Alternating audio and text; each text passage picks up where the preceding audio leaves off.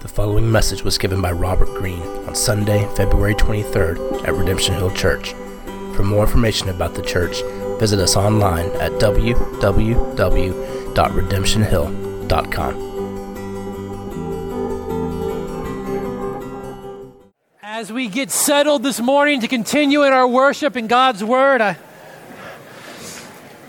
I want to start by reminding you that we're here because over 2,000 years ago, the Lord of hosts, the God of the armies of Israel, as he is often referred to in the Old Testament, sent his Son on a mission in the midst of his own enemies. His Son would defeat his enemies not by killing them, but by dying in their place. We know the story that Jesus would gather to himself and into his family all who would surrender to him as king. And the mission that he was sent on by his Father, that act of divine war, would forever change the course of human history. For one, it meant that the Old Testament way of divine warfare was over.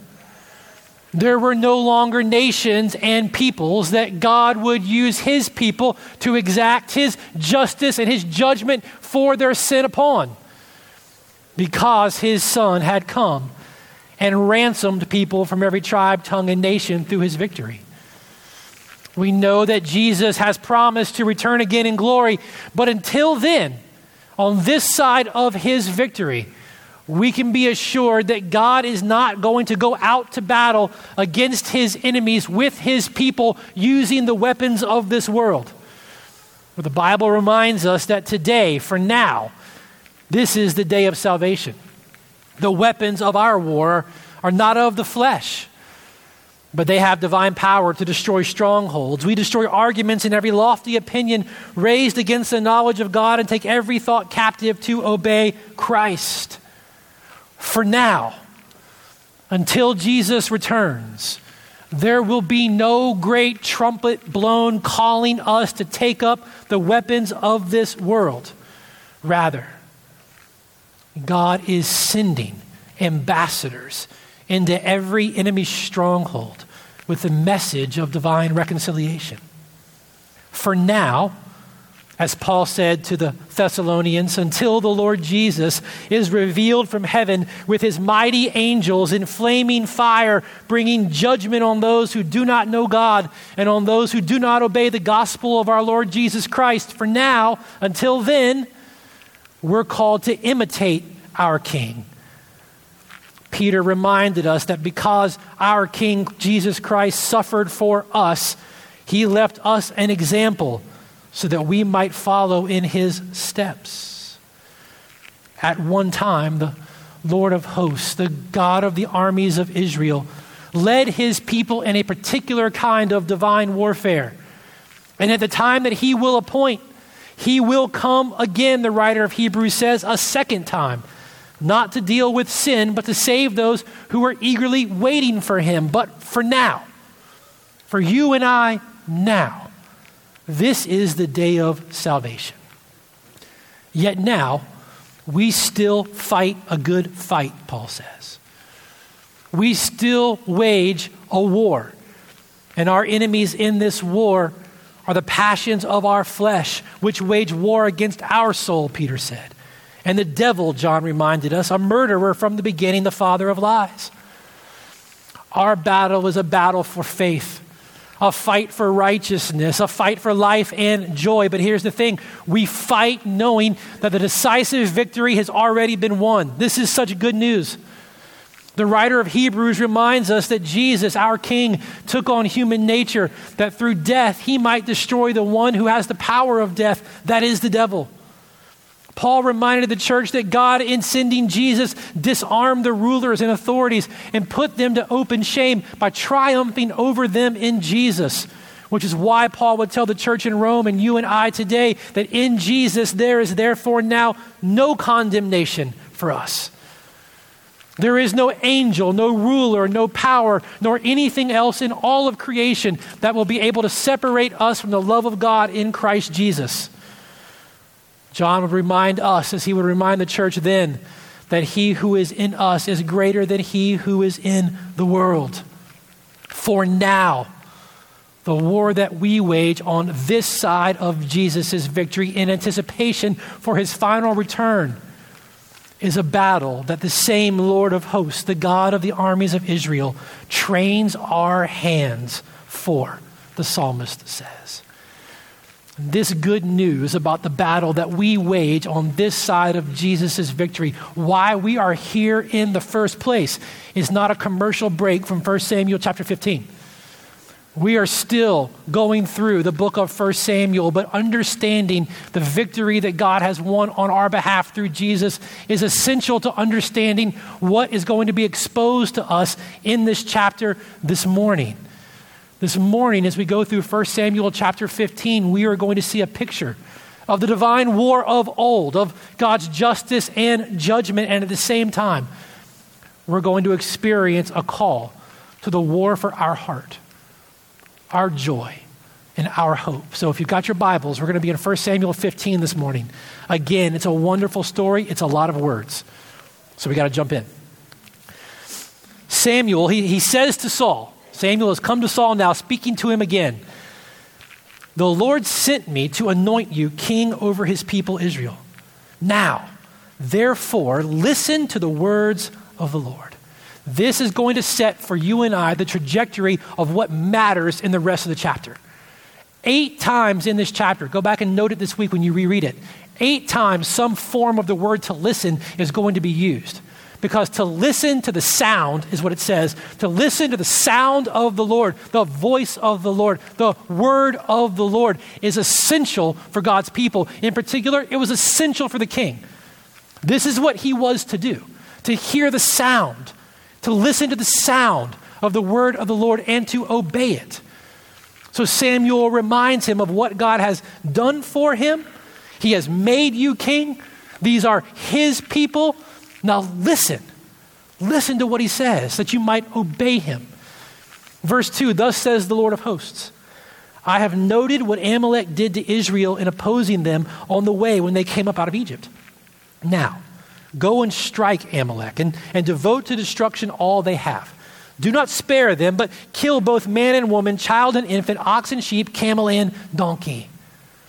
Here is the Old Testament divine warfare being enacted. The very thing that has come to an end with the mission that God sent his son on, that Jesus enacted in his life, in his death, and his resurrection. Prior to that, there were times when God would enact his judgment upon sinners through his people. This is what was happening here. The Amalekites were to experience the divine justice of God through God's people. In God's timing, the days of his patience for the Amalekites had come to an end. Some 300 plus years before, back in Deuteronomy chapter 25, God had told his people, remember what Amalek did to you on the way as you came out of Egypt, how he attacked you on the way when you were faint and weary. Therefore, you shall blot out the memory of Amalek from under heaven. Some 300 plus years of God's patience towards the Amalekites, giving them time to turn from their sins, to come to know and to believe in the God of Israel had happened. And the days of his patience had come to an end. God's judgment on their sin was to come, and it was to come through Saul and the armies of Israel. This is what is known as divine warfare. It's very different than any other war that the nations would engage in that time. Every other war and every other battle, whether it came under the guise of truth or whether it came under the guise of justice, was always a battle for profit.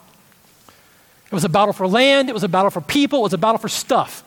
Which is why God says you can take for yourself nothing. No slaves, no cattle, no animals, no coins, no nothing. This is not a battle for you to profit. This is an act of my justice upon sinners. My time of patience for them had come to an end. God's just judgment for their sin is going to come to them, and it's coming through the armies of Israel. They were not to engage in a battle like the nations. It was entirely different. This was justice. And as we read it, friends, I want you to be reminded that this, again, for us even today, is a pointer to the coming judgment. The promised return of God when the days of his patience against those who would sin against him and rebel against him will finally come to an end.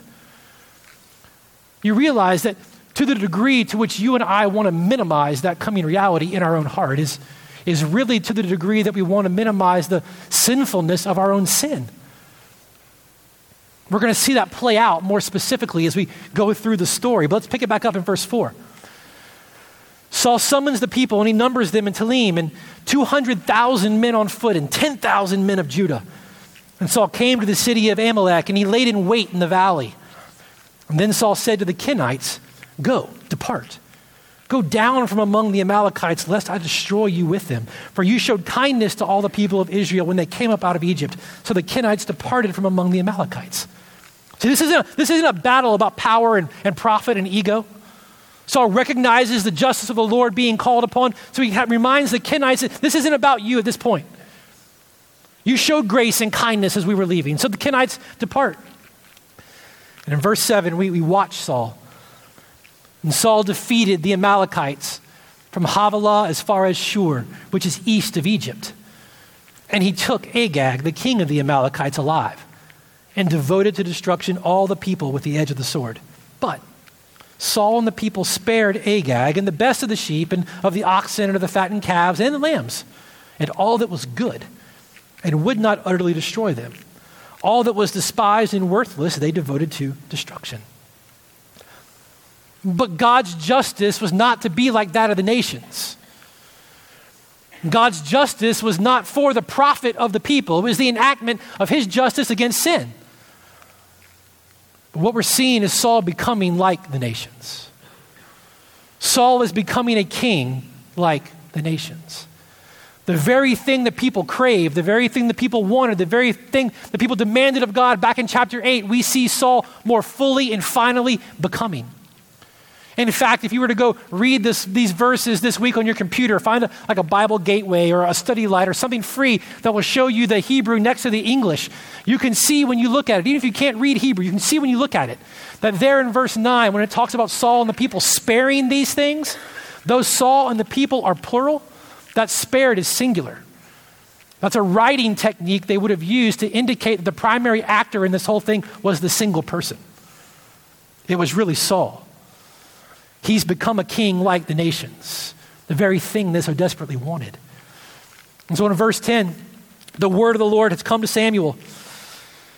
And the Lord says in verse 11, "I regret that I have made Saul king, for he has turned back from following me and has not performed my commandments." And Samuel was angry, and he cried to the Lord all night.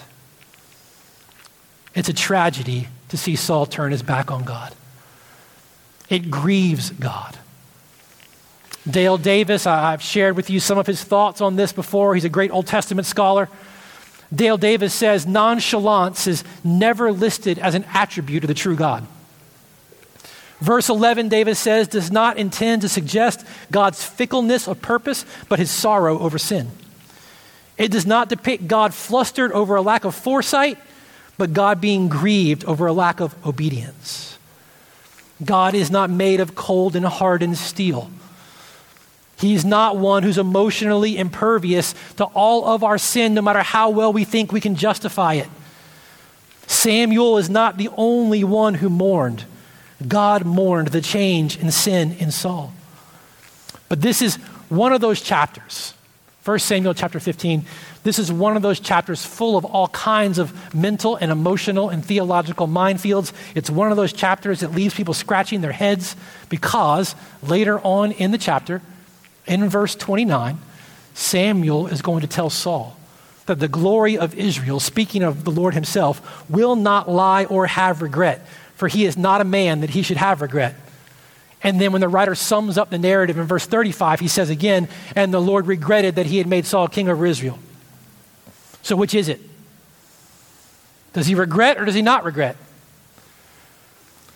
Entire denominations, entire theological systems and structures, more books than I can keep up with have been written about that question.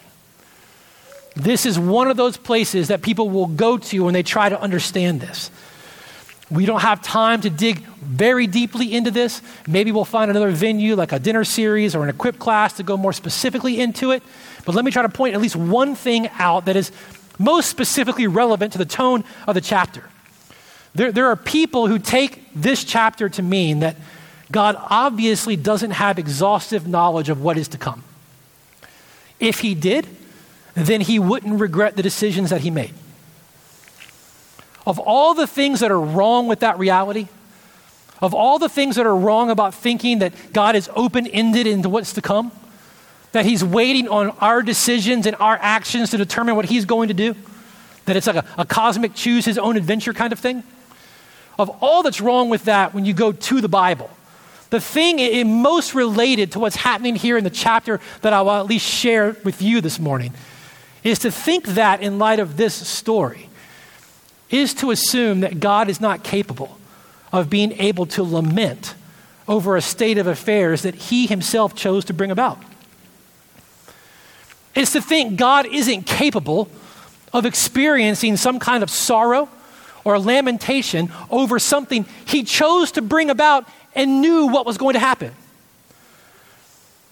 It's to say that God could not or would not be capable of looking back on the very act of something he chose and lamenting it in one regard while affirming it as wise and good in another regard.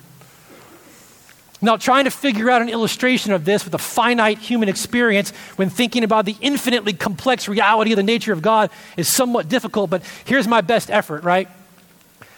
My son, like if he sins, if he rebels, and I discipline him for his sin and for his rebellion, and in response to my discipline of him for his sin, he chooses to run away, I will feel some remorse, regret, but not a remorse that is indicating that I disapprove of actually disciplining him. It was the right thing to do in response to his sin. It was necessary. But I'll feel sorrowful that it ended in this alienation of him leaving and breaking the relationship. But on the other hand, if he were to sin this way again, I would still discipline him the same way again. Now, if in my finite human emotional capacity, if I have the ability to see this action from both perspectives where I can feel both sorrow and both a measure of lament for the thing that I did and his sin that brought it to about, but at the same thing say, if I had to do it over again thinking the same thing was going to happen, I'd still do it. How much more so the infinitely complex God of the universe does he have the capacity to see one thing that he brought about, knowing what it would bring from both sides, being able to be sorrowful and lamentful on one hand, but wise and good on the other. For God to say that I feel sorrow that I made Saul king is not the same thing as for God saying I wouldn't make him king if I had to do it over again. He would. Because God is able to feel sorrow for an act he knew, knowing what was going to come, and yet go ahead and do it for his own wise and good reasons. So later on, when Samuel quotes Numbers 25, saying that God does not lie or have regret, for he is not a man, it's to say that his regret is not like ours. Our regret usually comes because we don't know what's going to happen. His sorrow, his lamentation comes knowing what's going to happen. It's what makes him God. It's what makes him who he is. He's not a man that he should regret like a man. Now, I know your circuits are like, we'll come back to it in a little bit if we have time. But this isn't a matter of abstract theology. I want you to hear at least this. It matters. Because when God makes a promise to us, he does it with complete foreknowledge, and he is never caught off guard. And what that means is that all the promises that God makes to us will stand because of his infinite wisdom. It's the best news that you and I can hear about him. But thinking and wrestling with these things is complex because he's infinitely complex. So if your brain feels a little fried, it's okay. Trying to understand some of these things about the infinitely complex God, I heard one person say, is like trying to shove an ocean into a raindrop. We're just not wired for complete in this. We got to keep going though. Samuel he took no pleasure in what he saw happening in Saul. God took no pleasure in what was happening in Saul. And Samuel in particular is going to take no pleasure in what has to happen next. Now remember, Samuel now has to go confront Saul. Saul is the king. He's got the armies at his disposal. He's got the power of the nation at his disposal. Samuel has to go confront him again now. He's a different man at this point. I mean, you and I, we have a hard time sometimes speaking to a friend of ours who's got a nasty disposition. Saul has the power of the entire nation at his disposal. Samuel has to go talk to him. So in verse 12, Samuel rises early to meet Saul in the morning, but it was told to Samuel that Saul had come to Carmel, and behold, he set up a monument for himself, and he turned and he passed on and went down to Gilgal. So if we sit in Carmel with the rest of the Israelites in the story, we get a first-hand view of what's most important to Saul now, isn't it? There he has built a monument to himself. Moses had built a monument to the Lord after his victory, but he had named it "The Lord is my banner." The monument became an altar to the Lord. Saul has built a monument to himself because the number one thing in Saul is himself, his name and his own face. So Samuel keeps going. He's going to go down to Gilgal where Saul is. In verse 13, Samuel comes to Saul, and Saul says to him, "Blessed be to the Lord. I have performed the commandment of the Lord." Now, I've probably got an inaccurate picture of this, but I try to read it like a human a little bit. This isn't Saul and Samuel in the back room of a palace having a diplomatic meeting. This is Saul on the other end of victory, having gathered to himself all the spoils of the victory. Saul's robe is kind of open, his chest hair is kind of hanging out, got a drink in a hand. "Samuel, you've made it." It's very important for Samuel to be there. Because for Samuel to be there means the priest can now offer the appropriate sacrifices to the Lord, solidifying the victory of his people in front of the Lord and solidifying Saul. Saul's all kinds of excited, but he's not prepared for what's going to happen. Verse 14, Samuel says, "What then is this bleating of the sheep in my ears and the lowing of the oxen that I hear?" You can't make this stuff up. The capacity for self-deception is going to stagger you by the end of this chapter. Remember, he was supposed to hear the sound of the Lord. He was supposed to hear the voice of the Lord, the sound of God. That was the word in verse 1. Samuel says, if you heard the sound of the Lord, why am I hearing all these other sounds? If you really heard it and obeyed it, why am I hearing these things? So Saul says in verse 15, they've brought them from the Amalekites. For the people spared the best of the sheep and the oxen to sacrifice to the Lord your God. And the rest, now he's in the story, we have devoted to destruction. Oh, all those sheep, all those oxen, it wasn't actually me, Samuel. But we know from the way the writer wrote it in verse 9, it was Saul. It was singular. He was the primary actor in keeping all these things. Oh, it wasn't me, it was the people. It was their fault. We've been talking about blame shifting for weeks with Saul. We see it every single week. We're all too familiar with it. We don't need to linger on it, right? We know what it is to look at something and go, oh, no, that's my parents' fault. Oh, I did that? Oh, that was the circumstances' fault. I did that? Oh, that's the government's fault. We know all about shifting blame when it comes to our own disobedience to the Lord's word, right? Immediately, first thing Saul does, shift blame. But then he tries to wrap up his disobedience in a moral veneer, right?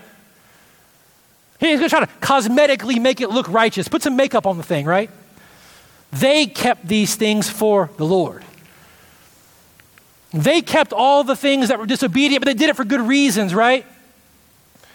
We meant well. It really isn't all that bad. I cheated on my taxes because I wanted to give more money to missions, right? Thinking about trying to come up with more personal illustrations of all this week, I was staggered to find out, I didn't know this. When the average American worker spends over 9 hours a week on non-work related issues on their computer at work. But man, I'm just encouraging my friend. I got a family member going through a hard time. I was just checking in on see how they're doing and encouraging them with it. I wasn't super busy.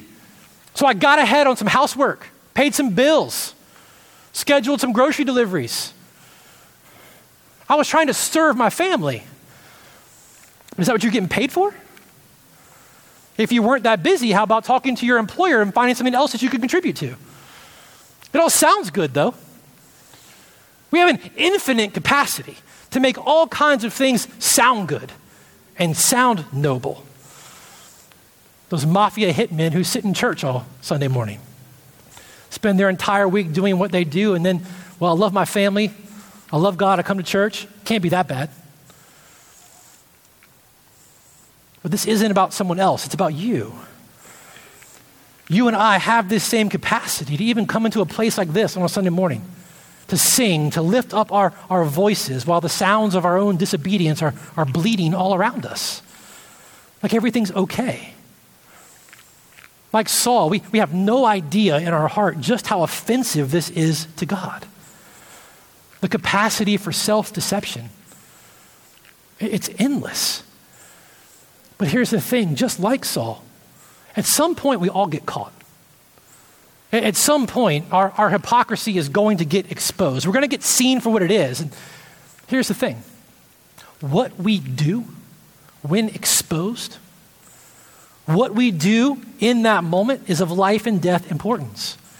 This is where the story begins to shift to the part of the war that you and I on this side of the cross begin to wage for our own hearts.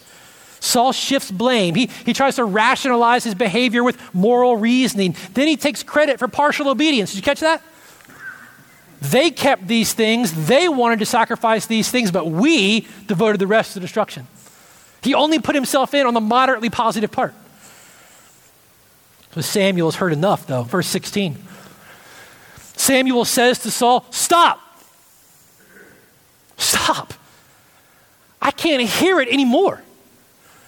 You are digging yourself an infinitely deep hole. Shut up. I'm going to tell you what the Lord said to me this night. And Saul, in the midst of his party, his celebration, he's there thinking everything's great, right? Looks at Samuel and says, speak. And I imagine, because I think about it, if it was me, there's a manner of indignation in his eyes and in his voice. This is my victory and my place. What is it you've got to say now? Speak. And Samuel says, though you are little in your own eyes, are you not the head of the tribes of Israel? The Lord anointed you king over Israel. He reminds him of the position that he has by the grace of God in his life. And the Lord, he sent you on a mission and said, go devote to destruction the sinners, the Amalekites, and fight against them until they are consumed. He had given you a very clear word, a very clear direction. He had set you out on a very clear mission. Why then did you not obey the voice of the Lord? Why did you pounce on the spoil and do what was evil in the sight of the Lord? Having reminded him of the grace of God that had put him where he is, Samuel lays out Saul's sin clearly for him. Anointed king, given very clear commands. Why disobey? Your sin makes no sense, Saul. You're acting as though God has not continued to be faithful, continued to be good, continued to be wise, continued to be powerful.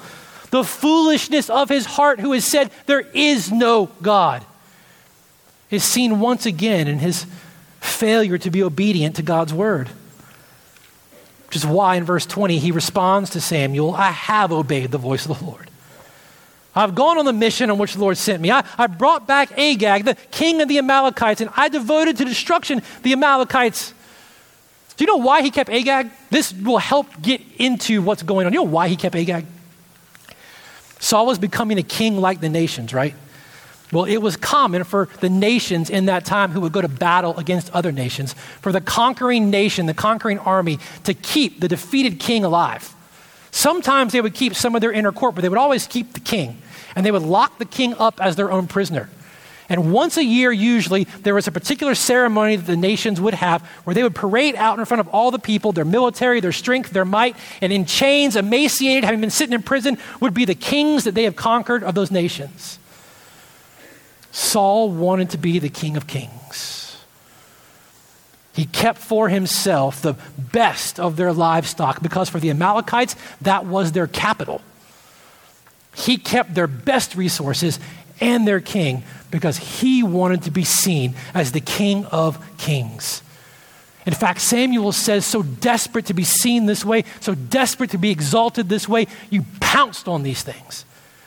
Your heart was looking for them. You were craving them. This is what you wanted. Saul has become a king like the nations.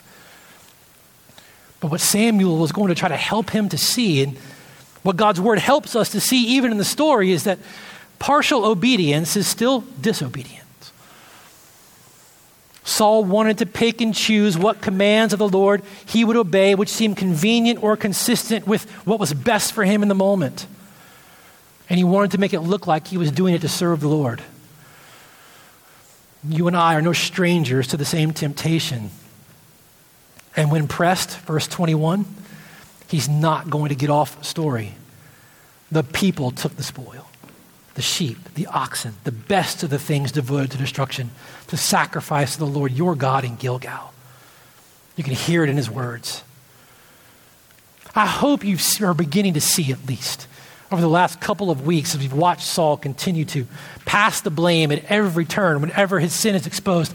I hope you're beginning to see and beginning to feel just how weak the tendency to not own the reality of your own sin and the responsibility of your own sin, yet looking to pass it off on someone else. I hope you're beginning to see just how weak that is. This is the king. And he's throwing his people under the bus while excusing his own participation in the sin. There are few things quite as weak as judging these other people while excusing himself. But Samuel's not going to have any of it. Look at verse 22. Samuel says, has the Lord as great a delight in burnt offerings and sacrifices as in obeying the voice of the Lord? Behold, to obey is better than sacrifice, and to listen better than the fat of the rams. To listen, to hear the sound, remember, to hear the voice, to hear the word of the Lord, to listen in such a way that it affects your heart and compels you to obey out of confidence in whose voice it is that's speaking to you. To listen and to obey is better than all the religious, cosmetic acts of righteousness you could ever dream up. All the services you attend, all the projects you go serve on, all the causes you champion. To obey, to listen, and to obey is better than all of it. This is what Samuel is trying to help Saul see. This is the nature of true faith. To hear the sound, the word, the voice of the Lord, to believe it as good and right and true, and to obey it. It's necessary for God's people. I mean, do you think God is as overjoyed with you sitting here this morning as he would be, and you simply hearing his voice, reading his word, hearing his direction, and obeying it? I mean, honestly, do you think God is so bored and so poor that what he wants from you is 2 hours of your time and a few dollars on a Sunday? He wants your heart. He wants your heart. He wants you to hear the sound of his voice, his word to you, for it to affect your heart in such a way that you understand that it is the voice of the one true living God for his glory and the best and the deepest of your joy, and to obey it. That's what he wants. Why? Well, Samuel's going to get clear. Verse 23. Our rebellion is as the sin of divination, and presumption is as iniquity and idolatry. One writer said it this way. I love it. See if I can make it clear. He said, when God says one thing, and we consult the little wizard of our own wisdom, and then stubbornly choose to go our own way, we're idolaters. We've not only chosen to consult ourselves as an alternative to God, and thus begun guilty of the sin of divination, because that's what divination is, to consult something other than God for wisdom and direction, but we go beyond that, and we actually esteem the direction of our own mind over God's direction and become guilty of idolatry. And worst of all, the idol is our own self. Listen, Saul, spin it however you want. Halfway obedience to God's voice is still rebellion. It's disobedience. It's divination and idolatry. And it's heinous. Not ultimately because of what it caused you to do, but because of whose authority you have rejected in the process. Which is why Samuel is going to say, because you have rejected the word of the Lord, he has rejected you from being king. And so Saul says to Samuel, I've sinned, for I have transgressed the commandment of the Lord and your words, because I feared the people and obeyed their voice. There it is.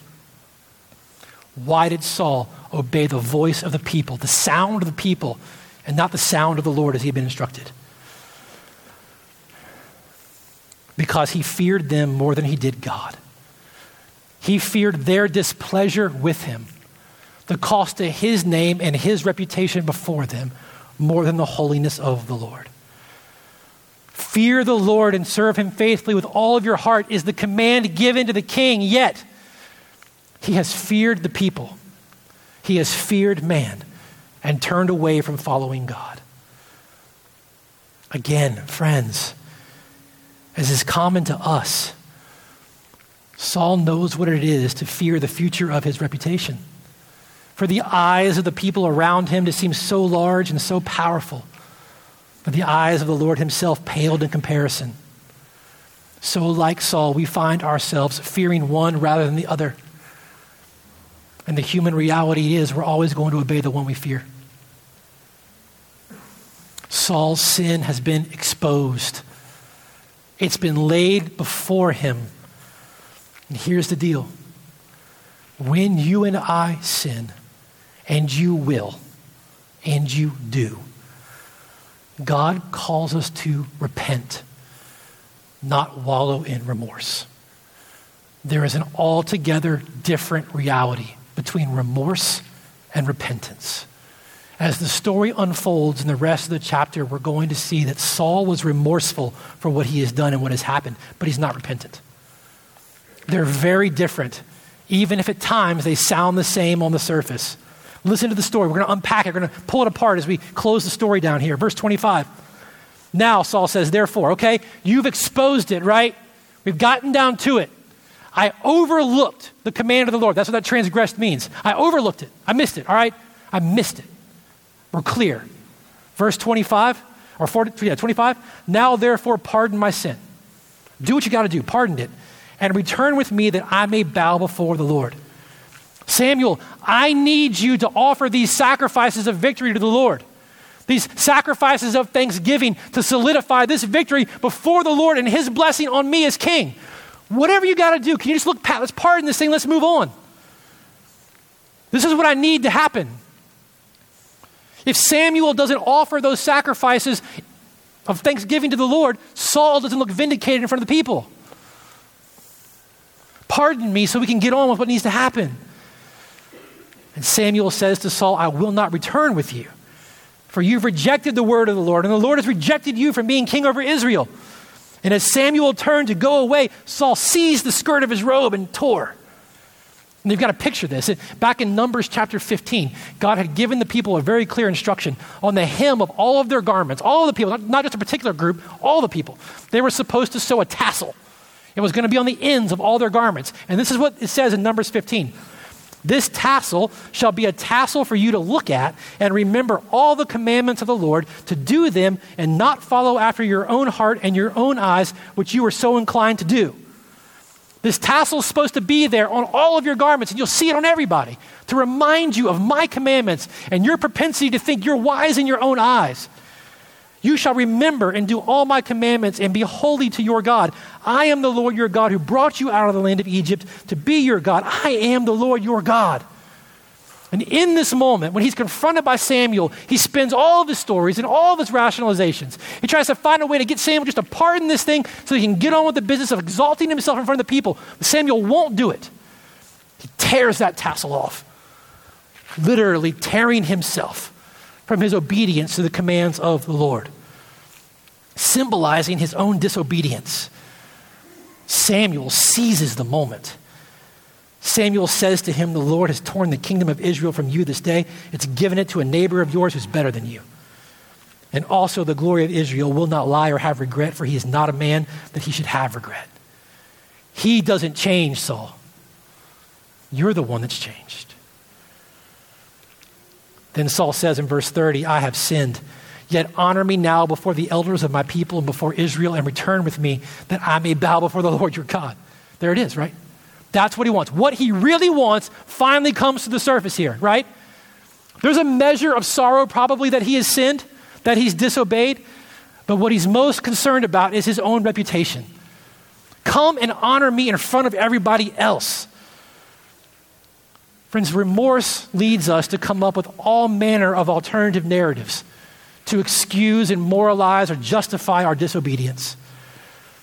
We might blame others for it. We might come up with righteous sounding reasons for it. I'm not that bad. I'll make up for it next time, whatever it is. But the Bible calls all of those efforts to justify our sin blasphemy. It's just an exercise in you and I trying to determine and justify what we think is right and wrong. It's just you and I listening to a different sound, a different voice than the voice of the one who has given himself to us. God does not want your remorse. He doesn't want your rationalizations. He wants your repentance. They're not the same thing. 1 Samuel chapter 15 for you and I now, on this side of Jesus' victory, is an invitation for us who, like Saul, are all too guilty of half-hearted obedience, are all too familiar with all the mechanisms of trying to rationalize it in our hearts. For all of us who are all too familiar with what it means to be deceived by our own heart. This week, when you read this story and you hear God say to Saul through Samuel, when you were the least of these, I made you king. I want you to hear the Lord say to you while you were still sinning, I sent my son to die on a cross for you. He was perfectly obedient to my voice. He heard the sound of my voice and was perfectly obedient to my word in your place. He was then rejected and punished for your disobedience, for your rebellion, for your idolatry, for your blasphemy in your place. He suffered what you deserved. He died a rebel idolater's death so that by my grace, through your confidence in him, you might experience a saint's acceptance. It's what theologians call the great exchange. Jesus suffering what we deserved for our sin. God in his grace offering us the righteousness that only Jesus deserved in his obedience. Friends, if you have surrendered to Jesus in faith, what this means and how it relates to repentance, what it means is that you never again have to fear the Lord's rejection of you. Ever. This makes all the difference between wallowing in remorse and trying to figure out how to get out from under and get around what we've done wrong, and experiencing the grace and renewal of God's forgiveness to us that he's offered through his son. Repentance is only possible as you and I continue to see and enjoy the grace of God to us in his son. When you and I are gripped by the reality that we no longer have to fear rejection from God for anything and in any way, we are set free to boldly and regularly live a life of repentance. The heartbeat of Jesus' ministry was this call to repent and believe in the gospel. You see, repentance is more than just this intellectual assent to knowing that something wrong was done. This is what happens. So many of us get caught up in our heads and we realize we've done something wrong, and here's what I've done wrong. And do you know what we do next? What do we do next? We try to figure out how to not do it again next time. When you and I see we've done something wrong, recognize what we've done wrong, and then figure out how to not do it again next time, what is our confidence in at that point? Our confidence is in how well we can create the right system to not sin again. Friends, the beauty of the gospel The reality of seeing and regularly enjoying the grace of God to us in Jesus is that we no longer rely on our own wisdom and our own efforts. Repentance takes us from being stuck in our head, intellectually understanding what went wrong, and drives us down into our heart. That we might be able to understand with clarity, what is it I have done? How have I violated God's command? Is my heart grieved over how my sin violates the Lord and my family and my friends? Is my heart hating this sin because it decreases my service to Jesus? How am I practically turning from this sin and toward God? If you've been doing CBR with us for a number of years, you might remember in the back of the CBR journal, there used to be this appendix. It was called Multi-Directional Repentance. The single best one-page explanation of biblical repentance I have ever seen, and it's not in the journal anymore. So here's what I'm going to do. When the sermon goes online this week, I'll attach a PDF to it. Because biblical repentance that God opens up our hearts to, that we get to live in the joy and the freedom of, it's multi-directional. It takes us downward from intellectual assent that something went wrong, deep into our heart to see the depth and the specificity of our sin. But as we see the depth and the specificity of our sin, its violation and offense to God, its offense to others, it turns us upward as well. It turns us upward in confidence and faith to the Father where we can confess our sins. If it doesn't show us again the magnitude of his grace to us in his Son, we're left trying to figure out how not to do it again. But deep biblical repentance always helps us to see the depth of our sin and the magnitude of it, only that we can see the greater magnitude of God's grace to us. Now we're free. He's not going to reject us. We haven't done something that now has violated his forgiveness. He'll never turn on us again. Paul said nothing can separate you from his love. Now I can come to him. I can confess it. I can own it. I can lay it before him, how I have violated his good command to me. We can turn to him and receive the assurance of his forgiveness, the refreshing of his grace, and the reminder of the power of his Spirit alive in us, moving us towards obedience. It's downward, it's upward, it's backward. Right? If our sin is not simply just against God, but our sin violates those around us.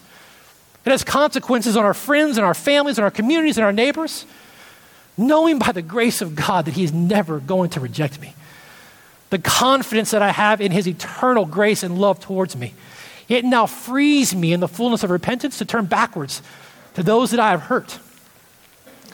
Those that I have violated. Those that I have sinned against. And pursue the peace and the unity that he sent his Son to die for. And not only does it turn us backwards there, it turns us forwards too. Because you and I can live in the freedom of his kindness, the freedom of his grace, knowing again, he's not going to reject me. I can own the propensity of my own heart's sin, the propensity of my own heart to do this one more time, unless his Holy Spirit continues to change me, empower me, and make me more like his Son. He frees us into a life of repentance. We don't have to settle for a life stuck in shallow remorse and regret. We never have to fear his rejection. So we're free to repent fully and boldly and intelligently and regularly. It's why Luther, when he would write his 95 Thesis that would shock Western history, he began it by saying, "This is the Lord's will." Our Lord and Master Jesus Christ willed the entire life of believers to be one of repentance. 1 Samuel 15 is an invitation to us on this side of the cross to live in the freedom and the joy of repentance, of knowing the grace of God, enjoying the grace of God, and growing in the grace of God day in and day out. This is the privilege that is ours for now. For now. Until Jesus returns. And I say it for now because repentance is not eternal. There will come a time when Jesus returns and the fullness of his kingdom will be established and the finality of God's judgment against sin will come. And in that day, for those who have believed upon Jesus, have received him as King and as Savior, we will spend eternity with him, being made like him. There will be no more repentance. But for now, This is the freedom and the joy he's called us into. Hear the Lord's words this morning. The kingdom of God is at hand. Repent and believe the gospel. Enjoy the gospel. Let me pray for us this morning as we prepare to respond. Father, we thank you that you want more for us and you have more for us than a life of shallow remorse, a life of empty regret, a life of thinking we have to come up with the methods and the systems and the patterns to fix ourselves and change ourselves. You hold out to us the fullness of joy. You hold out to us true life. You hold out to us the promise of transformation into the image and likeness of your Son. You hold out to us the promise that we never have to fear because you don't change and you don't lie. The promise that you will never reject us in your Son. God, we want to live in the fullness of joy and delight and satisfaction in your grace. We want to be a people who live a life of joyful repentance. Lord, save us from a life of shallow regret. Lord, do in our hearts what only you can do by your Spirit, that Jesus would be exalted and that Jesus would be enjoyed. We ask this in his name. Amen. You've been listening to a message by Robert Greene given at Redemption Hill Church in Richmond, Virginia. For more information on the church and to hear other messages, please visit us online at www.redemptionhill.com.